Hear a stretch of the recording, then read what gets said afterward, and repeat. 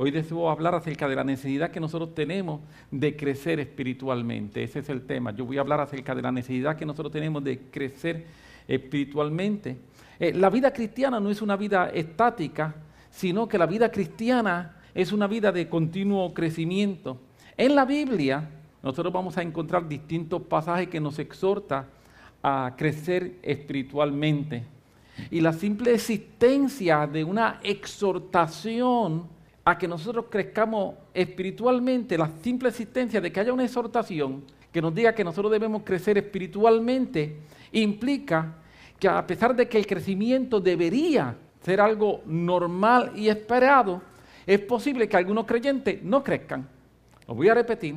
La simple existencia de que haya un pasaje, hay más de uno, pero que haya un pasaje que nos exhorta a que nosotros debemos procurar crecer espiritualmente, significa que hay la posibilidad real de que creyentes no crezcan espiritualmente. Y por eso es que viene la exhortación, porque repito, si crecer espiritualmente fuera simplemente algo que va a ocurrir, porque sí, pues ¿para qué exhortarnos la Biblia que crezcamos? ¿Me estoy logrando explicar? Tú no le exhortas a un niño, imagínate nosotros exhortándole a Oliver debe crecer. O a Elías debe crecer. O a Josías, el pequeñito, Josías crece, vamos, crece. Eso es tonto. Si tú quieres que crezca, tú sabes lo único que tienes que hacer, esperar. Y como resultado normal del tiempo, él va a crecer, va a desarrollarse, sus distintas inteligencias van a seguir desarrollándose, va a crecer emocionalmente, va a crecer espiritualmente, va a crecer físicamente, como un resultado normal del tiempo. Pero al cristiano se nos exhorta a que crezcamos. Eso lo que implica es que crecer espiritualmente no necesariamente va a ser el resultado normal del tiempo cristiano que tú y yo llevamos, sino que crecer espiritualmente es un resultado intencional. Si usted me ha estado escuchando durante el último año, yo creo que casi todas las predicaciones mías yo estoy mencionando la palabra intencional. De alguna manera yo trato de meterla. Porque es que voy descubriendo que en la vida cristiana nosotros tenemos que ser intencionales. Si nosotros no somos intencionales en la vida cristiana, simple y sencillamente estamos a la deriva, permitiendo que las circunstancias, las cosas, las situaciones y el diablo decidan qué va a pasar conmigo. Y yo no puedo permitir que las otras cosas decidan qué van a pasar conmigo, sino que yo tengo que ser intencional en mi vida en el Señor, en mi vida espiritual, para evitar que otros decidan y ser yo, con la ayuda del Señor, la guianza del Señor, la fuerza del Señor, quien decido hacia dónde va mi vida espiritual. Amén, ¿está conmigo? Así que, si no decido crecer, significa que tomé la decisión de no crecer. ¿Me expliqué? Si yo no decido proactivamente crecer, yo tomé la decisión de quedarme igual, de no crecer. Así que esto es, o decido crecer, o decidí automáticamente no crecer. Amén. Dile a alguien ahí, toma una decisión. Díselo a alguien, y si no tiene a nadie cerca, vírate y grítale a alguien. ¿Te permite gritar en la iglesia? Dile, toma una decisión. Porque el que no toma una decisión, ya tomó una decisión. Lo voy a repetir. El que no toma una decisión, ya tomó la decisión de quedarse igual. Tomó la decisión de no cambiar. Tomó la decisión de permitir que otros decidan por ti. Cada vez que yo no tomo una decisión, eso es lo que estoy haciendo. Cada vez que yo no tomo una decisión en pos de lo que Dios me está llamando, yo tomé la decisión en contra de lo que Dios me está llamando. Aleluya. Amén. Miremos un momento Hebreos capítulo 5, versículo 11 al 14. Este es un versículo bastante conocido, pero quisiera mirarlo y traer algún tipo de refrigerio en lo que estamos hablando. Hebreos 5, 11 al 14. Y la palabra dice de la siguiente forma. Acerca de esto, está escribiendo el apóstol X, no se sabe quién era, iba a decir apóstol Pablo, y no es el apóstol Pablo necesariamente. Está escribiendo el escritor de Hebreos y dice acerca de esto, de lo que él está hablando anteriormente. Dice, tenemos mucho que decir y difícil de explicar. Si el escritor lo dejara ahí, daría la impresión que él está diciendo que lo que va a hablar es complicado. Lo voy a repetir. Si el escritor lo dejara ahí, daría la impresión que lo que él está diciendo es que lo que él va a explicar es complicado. Pero yo quiero decirte que lo que él va a explicar no es complicado. Acerca de esto tenemos mucho que decir y difícil de explicar por cuanto os habéis hecho tardos para oír. La complejidad en lo que él va a explicar es que la gente se volvieron tardos para oír. No es que el tema sea complicado. Tú le puedes explicar a alguien que 2 más 2 es 4 y si la persona no quiere, cierra sus ojos y dice, es que yo no entiendo. Por más que tú se lo expliques, nunca lo va a entender. No importa lo fácil que sea. Aleluya. Si la persona tú sabes que algunas veces nosotros nos cerramos así, es que a mí las matemáticas no me entran. No te tienen que entrar, lo que tienen es que salir. Sí, ya están dentro. Nuestro cerebro está lleno de matemáticas por dentro. Lo que tienes que, en serio, todo nuestro cerebro está lleno de matemáticas por dentro. Lo que tú tienes que permitir que salga, no que entre. Aleluya. Pero eso es otro tema, no vamos a entrar en ese hoy. Seguimos. Porque debiendo ser ya maestros después de tanto tiempo, ¿ves? Por causa del tiempo debían ser maestros. Porque debiendo ser maestros por causa de tanto tiempo, tenéis necesidad de que os vuelva a enseñar cuáles son los primeros rudimentos de la palabra de Dios. Y habéis llegado a ser tales que tenéis necesidad de leche y no de alimento sólido. Y sigue diciendo, y todo aquel que participa de la leche es, escucha esta palabra, vamos a volver a ella, inexperto en la palabra de justicia, porque es niño. Pero el alimento sólido para los que han alcanzado madurez. ¿Quiénes son los que han alcanzado madurez? Va a ser una descripción de los que han alcanzado madurez. Para los que por el uso de los sentidos, para los que por el uso tienen los sentidos ejercitados en el discernimiento del bien y el mal. Vamos a volver un momento sobre este pasaje. Primero, nos dice que hay cosas que son difíciles de explicar porque los oyentes se habían hecho tardos para oír. Literalmente, lo que dice ese pasaje en el original griego es que se habían convertido en perezosos para oír. Cuando dice tardo para oír es que le daba pereza oír. Esta expresión lo que implica es que en un momento fueron gente que le gustaba oír, pero ahora se habían vuelto tardos para oír. O sea, no siempre ellos eran tardos para oír. Cuando ellos se convirtieron, cuando ellos se entregaron su vida al Señor, querían escuchar todo lo que Dios tenía que decir. Estaban ávidos. Eran como nosotros decimos, como una esponja. Dame más, dame más, dame más. Pero llegó el momento en que empezaron a crecer. Y cuando empezaron a crecer, ese deseo de dame más, dame más, dame más, se fue opacando. Se fue apagando. Y ya, sí, yo lo sé. Sí, yo lo sé. Sí, yo lo sé. Y cuando empezaron con ese sí, yo lo sé, se empezaron a volver perezosos para escuchar. Ya no tengo el deseo, la intención o la necesidad de escuchar lo que Dios está hablando, sino que pienso que lo que Dios está hablando ya yo lo sé. Y se decimos, mi hermano, se va a hablar y se va a dar a tratar X tema. Sí, ya yo lo he escuchado antes, ya eso yo lo sé. Nos olvidamos del poder de la palabra. El poder de la palabra es extraordinario. El poder de la palabra, cada vez que tú escuchas la palabra, tiene algo nuevo que decirnos. Tú puedes leer el mismo versículo de la Biblia 1000 veces y te va a hablar 1000 veces cosas distintas, cosas nuevas, si tu corazón está abierto a escucharlo. Amén. Pero cuando yo me vuelvo perezoso para oír, lo escucho hoy. Cuando lo escucho, ya yo lo sé. Ya yo entiendo. Y eso es volverse perezoso. Eso es volverse tardo para oír. Y cuando la persona se vuelve perezosa, se vuelve tarda para oír, en ese momento la persona deja de crecer espiritualmente. En ese momento empieza escucha bien lo que voy a decir, a decrecer espiritualmente. Así que en la vida cristiana se puede decrecer. Esta gente se habían vuelto así. No es que eran así. No es que nunca habían crecido. Es que ellos habían crecido y ahora el escritor dice, ahora tienen necesidad de que yo vuelva a enseñarles los primeros rudimentos. Tienen necesidad de que yo vuelva para atrás. Ya pasaron, ya habían crecido, ya estaban en otra etapa, pero al volverse tardos para oír, al volverse perezosos para oír, es necesario volver hacia atrás, al nivel anterior espiritual, porque no quieren, están muy acostumbrados, están muy acomodados al estilo de lo que están escuchando. Segundo, dice que por causa del tiempo, ellos ya debían ser maestros. En otras palabras, debían ser personas que tenían la capacidad de enseñar a otros. Eso es lo que quiere decir con maestros. No es que sea una persona que está dando una clase o un predicador, no.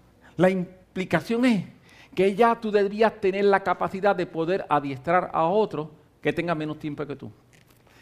En la iglesia, cada uno de nosotros deberíamos convertirnos en personas que tenemos la capacidad de enseñar a otros.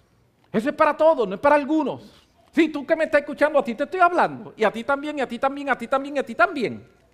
Aleluya. ¿Me estoy explicando? A ti yo te estoy hablando, y a ti, a ti, y a ti. Y a ti te estoy diciendo que tú debes crecer para tener la capacidad de poder explicarle a otros las cosas del cristianismo. Lo que Dios te ha enseñado a ti, tú debes tener la capacidad de podérselo explicar a otro. Y tú dices, pero es que yo no sé, pues aprende. Aleluya. Dios nunca excusa el yo no sé porque Él siempre da la capacidad. Lo voy a decir otra vez. Dios nunca excusa el yo no sé porque Él siempre nos da la capacidad. Y como Él siempre nos da la capacidad, cuando yo tengo necesidad, yo lo único que tengo que hacer es acercarme a Él y Él me va a capacitar a mí para yo poder enseñar a otros. Si no, no nos lo estuviera exigiendo. Eso es el gran mandamiento, la gran comisión. ¿Recuerdan cuál es la gran comisión? Ir por todo el mundo, predicarte el evangelio y me vas a hacer discípulos enseñándoles a que guarden todas las cosas. Esa es la gran comisión y la gran comisión es para todos, no es para algunos. Hemos dicho anteriormente, citando a Francis Schaeffer, que Francis Schaeffer dice que la gran comisión se ha convertido en la gran omisión. Nosotros queremos hacer todo menos lo que Dios nos dijo. Queremos hacer todas las cosas excepto lo que Dios nos dijo que tenemos que hacer. La gran comisión se ha convertido en la gran omisión. Estamos muy pendientes en nuestras situaciones, en nuestros problemas, y nos olvidamos de lo que Dios nos está hablando. Pero eso también sería otra predicación. Tercero, entonces lo primero que le dijo es que se habían convertido en personas tardas para escuchar, perezosos. Antes no eran así, se convirtieron así. Segundo, le dice que por causa del tiempo ya ellos deberían ser maestros. Lo que estoy diciendo es que muchos de nosotros, Dios nos está exigiendo que ya empecemos a ser maestros. Tercero, le dice que se han convertido en gente inexperta en la palabra de justicia, que son unos niños. Muchos problemas que nos pueden llegar a nosotros y que no sabemos cómo solucionar es porque nos hemos convertido en personas inexpertas. Muchos de los problemas espirituales que nosotros podemos estar confrontando en nuestra vida, la causa es que nos hemos convertido en unos inexpertos espirituales. Y como me he convertido en un inexperto espiritual, cuando viene el problema, esa falta de expertise, si lo podemos llamar de esa manera, me limita. Pero Dios no quiere que yo esté limitado, sino que Dios quiere que yo esté capacitado. ¿Y cómo estoy capacitado? Cuando no soy un inexperto, sino que me convierto en un experto en las cosas espirituales.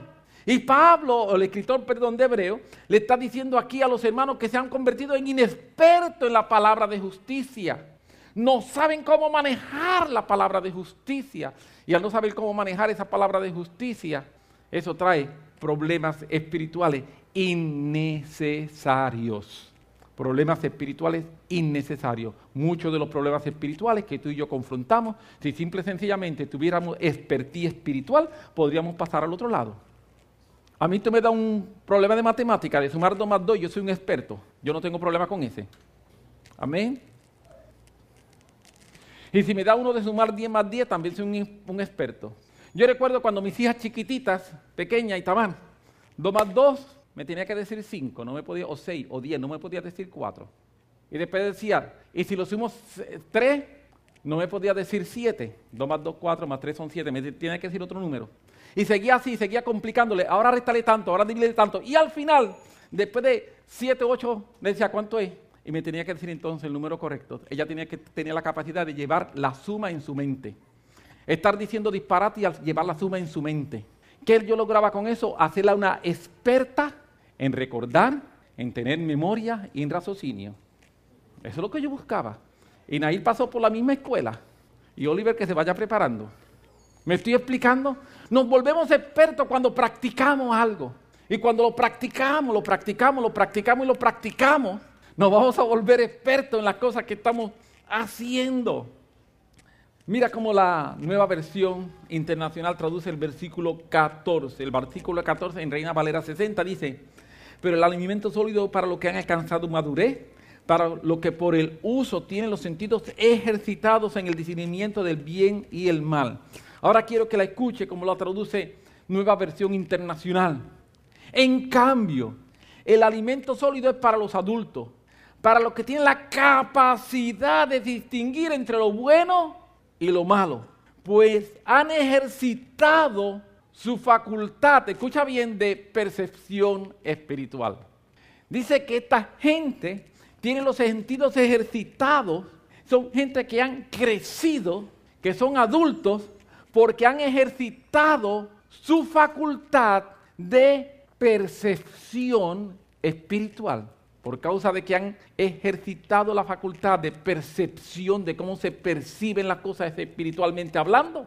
El ejercitar la capacidad de cómo yo percibo las cosas espiritualmente hablando, le ha hecho a ellos que ellos puedan crecer espiritual, que puedan distinguir entre lo bueno y lo malo.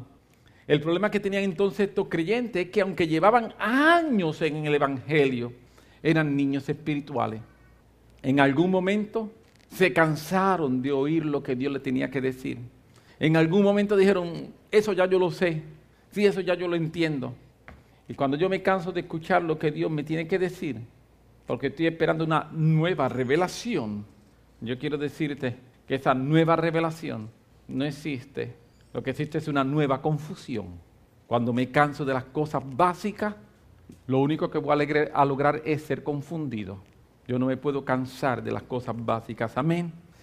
La razón de su inmadurez es que no tenían los oídos preparados para escuchar. No tenían los oídos preparados para escuchar. Esto me trae a la memoria las veces que Jesús está en el libro de Apocalipsis, capítulo 2, capítulo 3, hablando a las iglesias. Y cada vez que habla a las iglesias, lo que Jesús les decía era, el que tiene oído, oiga. Porque habemos muchos que tenemos oídos, pero no oímos. Y Jesús le estaba diciendo a la iglesia de Apocalipsis continuamente, el que tiene oído debe hacer algo con los oídos. ¡Oír! Y si tú tienes oídos espirituales, tú debes hacer algo con tus oídos espirituales. Oír. Para eso Dios nos los dio. Amén. Hay un versículo que en un pasado lo toqué, pero quisiera volver sobre él. Y cuando digo un pasado fue en el 2013. Quisiera volver sobre él. Está en 1 Corintios capítulo 13, versículo 11, un versículo bastante conocido porque es un versículo que está en el famoso capítulo del amor. La oda al amor, como algunos lo llaman. El capítulo del amor, como está en otros sitios.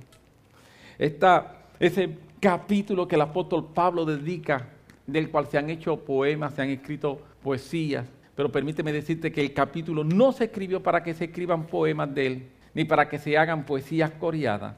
El capítulo se escribió para que se practique. Amén. Y quisiera leer un versículo, 1 Corintios 13, 11, y dice, estoy leyendo Reina Valera 1960, cuando yo era niño, hablaba como niño, pensaba como niño, juzgaba como niño, mas cuando ya fui hombre, dejé lo que era de niño. Pablo nos menciona 3 áreas en las que nosotros necesitamos crecer si vamos a dejar de ser niños. Me dice que yo debo crecer en mi forma de hablar, en mi forma de pensar y en mi forma de juzgar. Cuando él era niño, él hablaba como niño, él pensaba como niño y él juzgaba como niño. Pero dice, pero ahora que soy hombre, ya yo dejé las cosas de niño a un lado. En otras palabras, ya yo no pienso como niño, ya yo no hablo como niño y ya yo no juzgo como niño. Ahora yo lo hago como lo debe hacer un hombre. Amén. En el Salmo 19, este es el Salmo que comienza indicando que los cielos cuentan la gloria de Dios. Y luego cuando tú vas, el Salmo completo, el Salmo 19, sigue hablando de que un día emite palabra a otro día, o la noche a otra noche, palabra de sabiduría. Y todo el Salmo continúa diciendo que desde la tierra, de un extremo de la tierra hacia el otro extremo de la tierra, se escucha la voz de Dios. Por todo el mundo está su palabra. El tema central del Salmo 19 es la realidad de que Dios es un Dios que está hablando. Ese es el tema central del Salmo 19. Es la palabra de Dios. Es el Dios que habla. El Dios que no está callado. El Dios que su voz se está escuchando continuamente. El Dios que está hablando desde que amanece hasta que anochece. El Dios que habla en el norte, que habla en el sur, que habla en el este y que habla en el oeste. El Dios que no está callado. Ese es el tema del Salmo 19. Ahora llegamos al final del Salmo. El último versículo, el versículo 14. Y el versículo 14 entonces nos dice: sean gratos los dichos de mi boca y la meditación de mi corazón delante de ti, oh Jehová, roca mía, redentor mío. Escuchar un Dios que habla debe enseñarme a mí a hablar. Amén. Nosotros, dicho sea de paso, uno aprende a hablar por lo que uno escucha. Si tú te crías en un ambiente latino donde se habla español, vas a aprender a hablar ¿qué? Español. Si a pesar de que tú fueras totalmente latino, tú te hubieses criado en la China, tú hablarías posiblemente mandarín. Si te hubiese criado en Japón, hablarías japonés. Si te hubiese criado en Francia, hablarías francés y así sucesivamente. ¿Por qué? Porque de acuerdo al entorno, de acuerdo a lo que tú estás escuchando, es el idioma con el que tú te vas a relacionar y es el idioma que tú vas a aprender a hablar. Aquí entonces, en el Salmo 19, los primeros 13 versículos están hablando de un Dios que habla, de un Dios que no está callado. Y en el último versículo, entonces, el salmista dice: ahora yo te he estado escuchando hablar y yo lo que quiero es que sean gratos los dichos de mi boca y la meditación de mi corazón delante de ti, oh Jehová, roca mía, redentor mío. Yo te escuché hablar, yo quiero aprender a hablar como tú hablas. Nosotros necesitamos aprender un idioma espiritual. Un idioma espiritual donde nosotros nos negamos a hablar como el mundo habla. Nos negamos a hablar en una forma negativa, con doble sentido. Nos negamos a hablar en una forma donde estamos juzgando y enjuiciando, maltratando gente. Nos negamos a hablar de esa manera. ¿Por qué? Porque sean gratos delante de ti los dichos de mi boca y la meditación de mi corazón. Que todo mi hablar, mi manera de pensar, sean agradables a ti. Que todo mi hablar, mi manera de pensar, sean agradables a ti. Te he escuchado hablar. He escuchado a ese que Dios que no se calla, que está hablando de su bondad, que está hablando de su grandeza, que está hablando de su majestad, que está hablando de su poder, que está hablando de su unción. ¿Cómo yo voy a estar hablando de otras cosas? Tengo que escucharlo a él hablar para hablar como él habla. Amén. Cuando yo era niño, yo hablaba como habla el mundo. Cuando yo era el niño, yo me quejaba todo el tiempo. Cuando yo era niño, yo le echaba la culpa a los demás.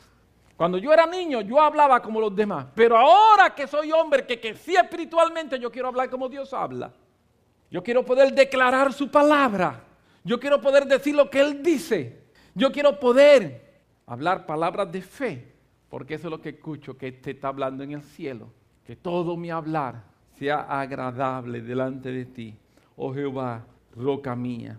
La manera de hablar de alguien que ha crecido espiritualmente es aquella en que busca y se interesa por las palabras que son gratas a los oídos de Dios. Mi modelo o punto de referencia para medir o valorar mi estilo de hablar no puede ser lo que es popular o lo que es socialmente aceptable, sino que tiene que ser lo que agrada a Dios. En la época y el tiempo que estamos viviendo, lamentablemente, uno ve como muchos líderes cristianos han estado comprometiendo la forma de hablar para hablar lo que es socialmente aceptable. No decir nada que ofenda, pero yo quiero decirte, el evangelio no necesariamente es socialmente aceptable. Jesús fue un revolucionario con sus palabras. Gentes fueron ofendidas por sus palabras. Los fariseos fueron ofendidos por las palabras de Jesús. Los escribas fueron ofendidos por las palabras de Jesús. Los políticos fueron ofendidos por las palabras de Jesús. Así que no nos debe sorprender que las palabras de Jesús hoy día sigan ofendiendo a los políticos y sigan ofendiendo a los religiosos. Amén. Yo soy llamado a crecer en mi forma de hablar. La segunda área en que nosotros necesitamos crecer, según el apóstol Pablo, es en nuestra manera de pensar. Cuando yo era niño, pensaba como niño, pero ya no. En el pasado nosotros hemos hablado, tanto Efraín como yo, acerca de la necesidad que nosotros tenemos de renovar nuestra mente. Pablo nos dice en Colosenses, capítulo 1, versículos 9 y 10, dice: por lo cual también nosotros desde el día en que lo oímos, no cesamos de orar por vosotros y de pedir que seáis llenos del conocimiento de su voluntad en toda sabiduría e inteligencia. Esto es una oración de Pablo por la iglesia. Amén. Tú algunas veces dices, yo no sé cómo orar, pues aquí dice que tú debes orar. Cuando leo la Biblia aprendo a orar, porque la Biblia está llena de oraciones. Si tú no sabes cómo orar, lee más la Biblia, y si lees más la Biblia vas a encontrar un montón de oraciones que puedes repetir. Es lo que yo hago. Yo repito oraciones que están en la Biblia. Me es más fácil que inventármelas yo. Aleluya. Y así sé que estoy orando conforme a la voluntad de Dios. Amén. Es más fácil. Por lo cual también nosotros desde el día en que lo oímos no cesamos de orar por vosotros y de pedir que seáis llenos del conocimiento de su voluntad en toda sabiduría e inteligencia espiritual, para que andéis como es digno del Señor, agradándole en todo, llevando fruto en toda buena obra y creciendo en el conocimiento de Él. Pablo oró para que los hermanos crecieran en conocimiento. Cuando yo crezco en conocimiento espiritual, mi manera de pensar cambia. Yo no puedo cambiar mi manera de pensar si mi conocimiento espiritual no crece. No estoy hablando de saber cosas, estoy hablando de conocimiento espiritual, de relacionarme con Dios, de conocer a Dios. Si yo no crezco espiritualmente en mi conocimiento espiritual, mi mentalidad no va a cambiar. Siempre voy a poner más ideas, pero más ideas no cambian mi mentalidad. ¿Me estoy logrando explicar? Más ideas no cambian mi mentalidad. Mi mentalidad solamente cambia cuando yo crezco en mi conocimiento espiritual. Y Pablo oraba así por los hermanos. Pablo oraba, yo quiero que ustedes crezcan en conocimiento de la voluntad de Dios. Que crezcan en sabiduría, que crezcan en inteligencia espiritual. ¿Para qué? Para que andéis como es digno. Cuando yo crezco en conocimiento espiritual, cuando yo crezco en inteligencia espiritual, cuando yo crezco en sabiduría, eso va a tener como resultado que yo voy a andar con dignidad espiritual. Muchos de nosotros andamos con falta de dignidad espiritual porque no sabemos y siempre estamos preguntando, ¿esto será de Dios o no será de Dios? Está bien una persona recién convertido que me haga esa pregunta, pero alguien que lleva ya años en la iglesia, por favor, no deberíamos ya estar haciendo esa pregunta, ¿verdad? He dicho anteriormente, y perdóname, lo voy a repetir una vez más, lo que lo han escuchado. La diferencia entre la pregunta que hace un niño o un inmaduro y la pregunta que hace un maduro. El inmaduro siempre pregunta, o el niño espiritual, el carnal, como quiera, siempre pregunta, ¿eso será pecado, sí o no? El espiritual nunca hace esa pregunta. El espiritual pregunta, ¿eso me edifica, sí o no? ¿Nota la diferencia? Porque el maduro lo que quiere está en ¿hasta dónde puedo llegar? ¿Hasta dónde? La esquinita. Ay, ahí está siempre en la esquinita tratando a ver. El espiritual no le interesan las esquinas. El espiritual le interesa, ¿esto me edifica o no me edifica? Si no me edifica, aunque no sea malo, es más, puede ser bueno. Puede ser bueno para Christopher, puede ser bueno para Robertito, puede ser bueno para otra gente, pero no para mí. Entonces el espiritual lo que se está preguntando es, ¿esto me edifica o no me edifica? Si no me edifica, no lo quiero, porque yo quiero lo que me edifica. Mi manera de pensar, cuando yo era niño pensaba como niño. Cuando yo era niño pensaba en, ¿eso es pecado o no es pecado? Oliver piensa en cuántas galletas se puede comer. Sí. Ayer cuando nos fueron a buscar, paramos, no habíamos, el primer avión se atrasó y cuando el primer avión se atrasó, cuando llegamos a Panamá, que entonces era la hora de almorzar, no teníamos tiempo, así que seguimos. Y cuando llegamos acá a Puerto Rico, pues estábamos realmente con hambrecito. Cuando bajamos, paramos a comer algo. Y estamos así, y las personas que se sientan al lado ya habían avanzado más que nosotros. Ya ellos estaban en el momento del postre, así que cuando están en el momento del postre, son unas personas que hablan inglés y están así, y habían pedido un postre, y cuando vieron, y Oliver está al lado, y cuando Oliver ve el postre de ellos, dice, cake, I like cake.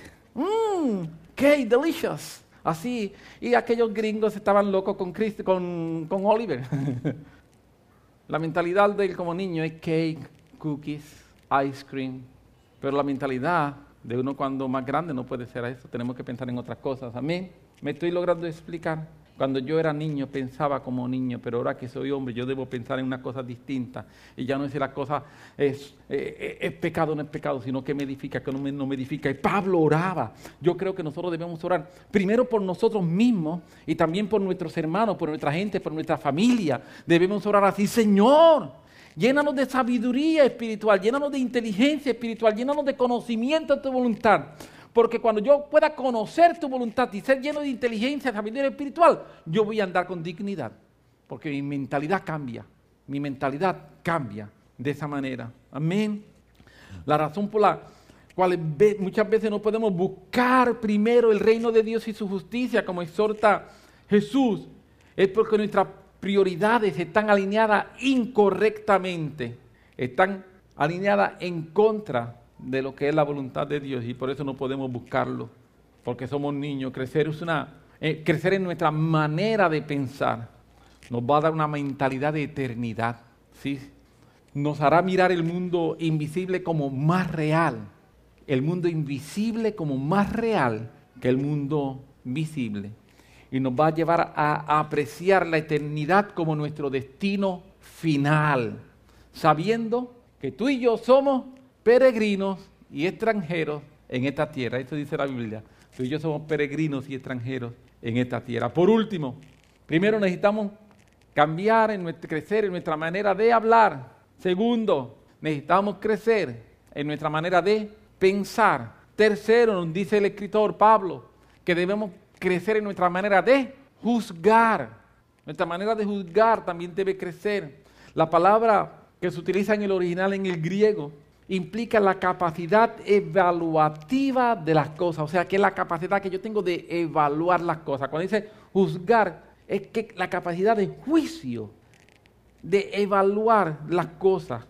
Cuando un niño evalúa las cosas, las reglas y las instrucciones que le están dando, la ve como si le estuviesen regañando o punitivamente. Me están limitando, las reglas me hacen daño. No obstante, en la medida en que yo voy creciendo, se supone que yo vea las reglas y los límites no como que me hacen daño, sino como que me hacen bien. Como es una manera segura de vivir. No lo veo como una restricción, sino como una bendición. Hablando el apóstol Pablo de este tema a los Corintios, le dice en 1 Corintios capítulo 3, versículo 1 al 3. De manera que yo, hermanos míos, no puedo hablarlo como a espirituales, sino como a carnales, como a niños en Cristo. Os di a beber leche y no vianda, porque aún no era capaces. Y lamentablemente le dice, ni sois capaces todavía, porque aún sois carnales. Pues habiendo entre vosotros celos, contiendas, disensiones, no sois carnales y andáis como hombres.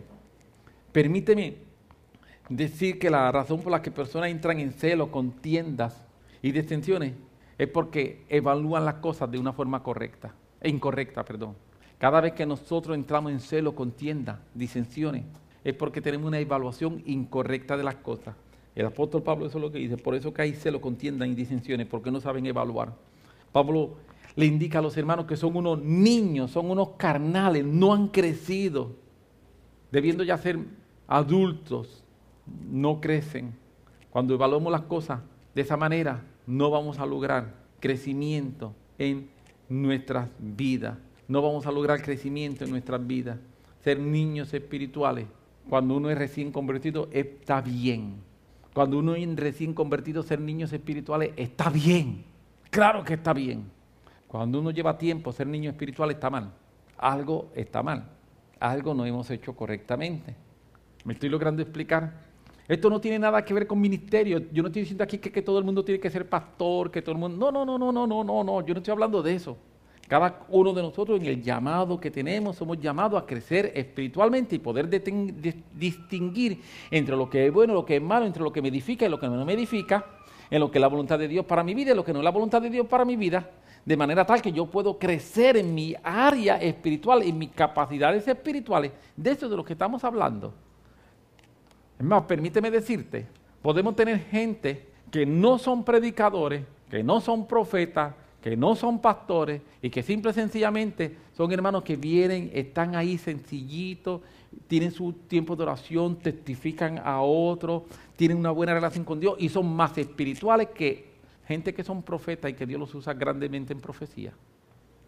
No estoy hablando de dones, estoy hablando de madurez, de profundidad con Dios, de eso es de lo que estoy hablando. Mi relación con Dios, de aprender a escuchar a Dios, de obedecer a Dios, de estar con Él, sacar tiempo a estar a solas con Él, con su palabra. De eso es de lo que estamos hablando. Ser espirituales, ser espirituales. Pablo termina, no sois carnales y andáis como hombres. Algunas veces hay personas que dicen, pero es que yo solamente soy un humano. No me digas eso. Esa es la crítica que Pablo le dice. Cuando tú dices yo soy un humano, tú eres un carnal. Porque los carnales utilizan eso como una excusa para seguir pecando y seguir haciendo las cosas mal. Eso es lo que Pablo le dijo aquí a la iglesia. Si vas a pelear con alguien, pelea con Pablo, no conmigo. Me estoy explicando, pero es que nosotros somos más que humanos. Eso es lo que le decían a Pablo. Y Pablo dice, humanos no, ustedes son unos carnales. ¡Wow! ¡Qué fuerte! ¿Verdad que sí? Digo, yo no sé usted, pero yo encuentro a Pablo bien fuerte con lo que está diciendo a la gente. Nosotros somos más que humanos. Nosotros tenemos la naturaleza divina en nosotros. Y esa naturaleza divina está para ayudarnos, capacitarnos, fortalecernos, hacernos mejores. Esa naturaleza divina está para darnos todo lo que tú y yo necesitamos. Esa naturaleza divina está para transformarnos. Esa naturaleza divina está accesible a nosotros para lograr grandes cosas. Para eso está la naturaleza divina en nosotros. Amén. Permíteme algunos minutos adicionales para tratar de recapitular y añadir algunos principios en forma general a las cosas que estamos hablando. Primero, Dios nos llama a crecer. Eso está claro. Creo que de eso es de lo que estoy hablando. Yo espero que eso se te haya metido en tu cabeza. Dios te llama a crecer. Amén. Dios no quiere que tú te quedes como estás. Dios no quiere que yo me quede como estoy. Dios quiere que yo crezca. Dios quiere que tú crezcas. Dios quiere que nosotros crezcamos. Amén. Él no quiere que nosotros seamos niños todo el tiempo. En lo que tiene que ver con pureza, la Biblia sí habla de otra área o capacidad de que nosotros debemos ser niños en lo que es pureza. La Biblia no dice que nosotros debemos ser niños en lo que tiene que ver con maldad. Pero aparte de eso, en todas las demás áreas debemos crecer. Amén. Y cuando dicen niños en cuanto a pureza y niños en cuanto a maldad, significa que no practiquemos la maldad y que vivamos en pureza. Eso es lo que quiere decir.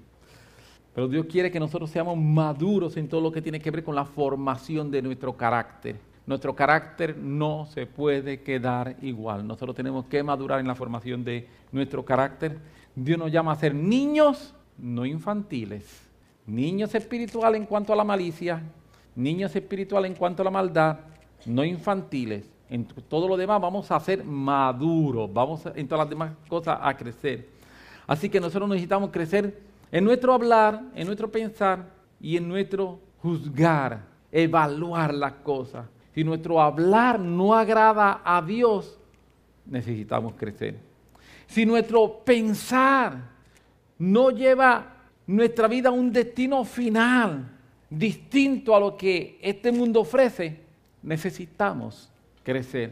Si nuestra manera de evaluar las cosas nos lleva una y otra vez a estar tropezando y caer en tiempo o en momentos de celo, contienda, chisme, etcétera, necesitamos crecer. Cuando yo era niño, yo hablaba como niño, yo pensaba como niño, yo juzgaba como niño. Pero ahora que soy hombre, yo he dejado esas cosas que son de niño. Amén. Déjame, para ir finalizando, citar 1 Corintios capítulo 13, versículo 11, como lo traduce la Reina Valera Contemporánea. Reina Valera Contemporánea, la última traducción, creo que no ha salido ninguna nueva, de la Reina Valera 1960. Y Reina Valera Contemporánea traduce 1 Corintios 13, 11 de la siguiente manera. Cuando yo era niño, mi manera de hablar, de pensar y razonar era la de un niño. Pero cuando llegué a ser hombre, dejé atrás las cuestiones típicas de un niño. Te lo voy a repetir. Cuando yo era niño, mi manera de hablar, de pensar y razonar era la de un niño. Pero cuando llegué a ser hombre, dejé atrás las cuestiones típicas de un niño. Nosotros estamos, y Dios nos llama a crecer espiritualmente. Crecer espiritualmente, no tomando como excusa las situaciones que nos rodean, sino tomando como una causa para crecer las cosas que nos rodean. Si tú miras las cosas que nos rodean, están exigiendo más que nunca que tú y yo crezcamos, que no seamos niños. El mundo que nos está rodeando, las situaciones y circunstancias que nos están rodeando, cada día exigen y requieren más madurez espiritual para poderlas enfrentar y para poderlas confrontar. Si nosotros no crecemos espiritualmente, si nosotros no maduramos espiritualmente, vamos a ser lamentablemente presa de un mundo que cada vez se pone más fuerte en las cosas que están pasando alrededor nuestro. La única manera, la única forma que tú y yo tenemos para poder enfrentar todas estas cosas que están surgiendo alrededor nuestro es crecer. Si no crecemos, lamentablemente estamos destinados a perecer. El que no crezca espiritualmente está destinado a perecer espiritualmente. Y eso no es lo que Dios quiere para ti ni para mí. Amén. Dios quiere que tú y yo crezcamos, Dios quiere que tú y yo seamos extraordinarios, Dios quiere que tú y yo tengamos una mejor relación con Él, Dios quiere que tú y yo podamos movernos de gloria en gloria en gloria. Y para eso todo esto comienza en no volvernos perezosos en escuchar su palabra. Ese fue el primer problema. Y al volverse perezoso en escuchar su palabra, eso desató lo que llamaremos un efecto dominó, ¿verdad? Eso desató un sinnúmero de situaciones, circunstancias, una tras otra, que termina al final haciendo que ellos decrecieran espiritualmente, no pudiesen ser conformes a lo que Dios quiere que ellos sean. Amén. Te pones sobre tus pies un momento y tenemos un momento de oración. ¿Qué te parece? Aleluya, Dios es bueno. Yo quisiera orar y yo quisiera orar contigo, yo quisiera orar por ti hoy. Yo quisiera pedirle al Espíritu Santo que nos ayude, que nos dé gracia para acercarnos a Él y para poder crecer espiritualmente. Y yo quisiera poder tener el privilegio de orar por ti hoy, para que como el apóstol Pablo oró por los colosenses, para que Dios te dé espíritu de conocimiento, espíritu de sabiduría y espíritu de inteligencia espiritual. Porque cuando nosotros tengamos espíritu de conocimiento, nosotros podamos conocerle a Él, no es conocer mucha Biblia. Hay gente que conoce mucha Biblia, son unos carnales, porque conocen mucha Biblia, pero no lo conocen a Él. Amén.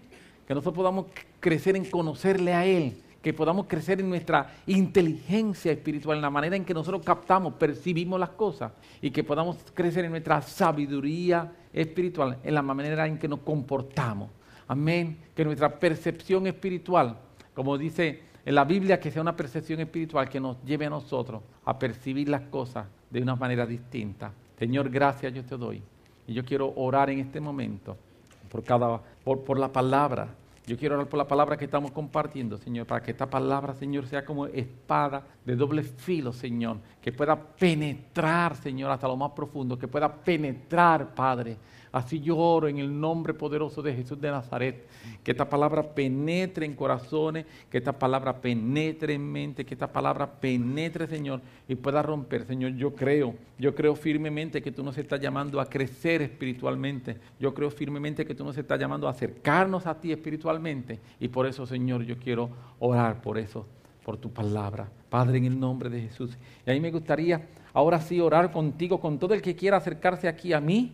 Yo quiero orar para que Dios te dé espíritu de conocimiento, para que Dios te dé espíritu de sabiduría espiritual y espíritu de inteligencia. Si tú entiendes que tú necesitas crecer en eso, acércate aquí, acérquese más sin miedo. Créeme que, aleluya. Y vamos a orar. Yo quiero orar por ti, por eso, amén. Yo quiero orar por ti para que Dios te dé espíritu de sabiduría, primero de conocimiento de Él, que tú puedas crecer en conocerlo a Él, en conocerlo personalmente a Él. Yo quiero orar porque tú tengas espíritu de inteligencia y sabiduría espiritual. Que el Espíritu Santo derrame eso. Así fue como el apóstol Pablo oró por la iglesia de Colosa, por los colosenses. Él oraba de esa manera. Y yo pienso que es un privilegio que nosotros podamos orar hoy así, dirigidos por el Espíritu Santo. Amén. Y sabemos que cuando oramos así, estamos orando conforme a su voluntad. Estamos orando como su palabra dice. Así que no podemos fallar cuando oramos como su palabra dice. ¿Verdad que sí? No fallamos cuando oramos así. Y Padre, yo ahora con cada uno de mis hermanos nos estamos poniendo de acuerdo, Señor. Estamos orando a ti, Señor. Queremos crecer espiritualmente. No nos queremos quedar como niños espirituales el resto de nuestra vida, Señor. Basta ya el tiempo pasado para no haber crecido. Basta el tiempo, Señor, que quizás hemos perdido la semana, los meses, los años. No importa, porque qué bueno que tú no vienes a juzgar, sino que tú vienes a animar. Tú nunca nos juzgas, Señor. Tú nunca nos dices lo malo que nosotros hemos hecho. Tú siempre nos hablas, Señor, acerca de tu plan, de tu futuro y de lo nuevo que tú tienes para nosotros. Qué bueno, Señor, que tú eres así. Y qué bueno, Señor, que eso es lo que tú estás hablando. Señor, estamos pasando aquí al frente, Señor. Y yo quiero orar por cada uno de mis hermanos, Señor, como Pablo oró por la iglesia de Colosa. Así yo quiero orar, Señor, por cada uno de mis hermanos, Señor, y por los que nos están viendo, Señor, por internet. Nosotros queremos orar, Señor, y dar la palabra por cada persona, Señor. En el nombre de Jesús de Nazaret, nosotros estamos orando y nosotros estamos pidiendo, Padre, en el nombre de Jesús de Nazaret, que venga Espíritu, Señor, de conocimiento tuyo, Señor, en nosotros, que podamos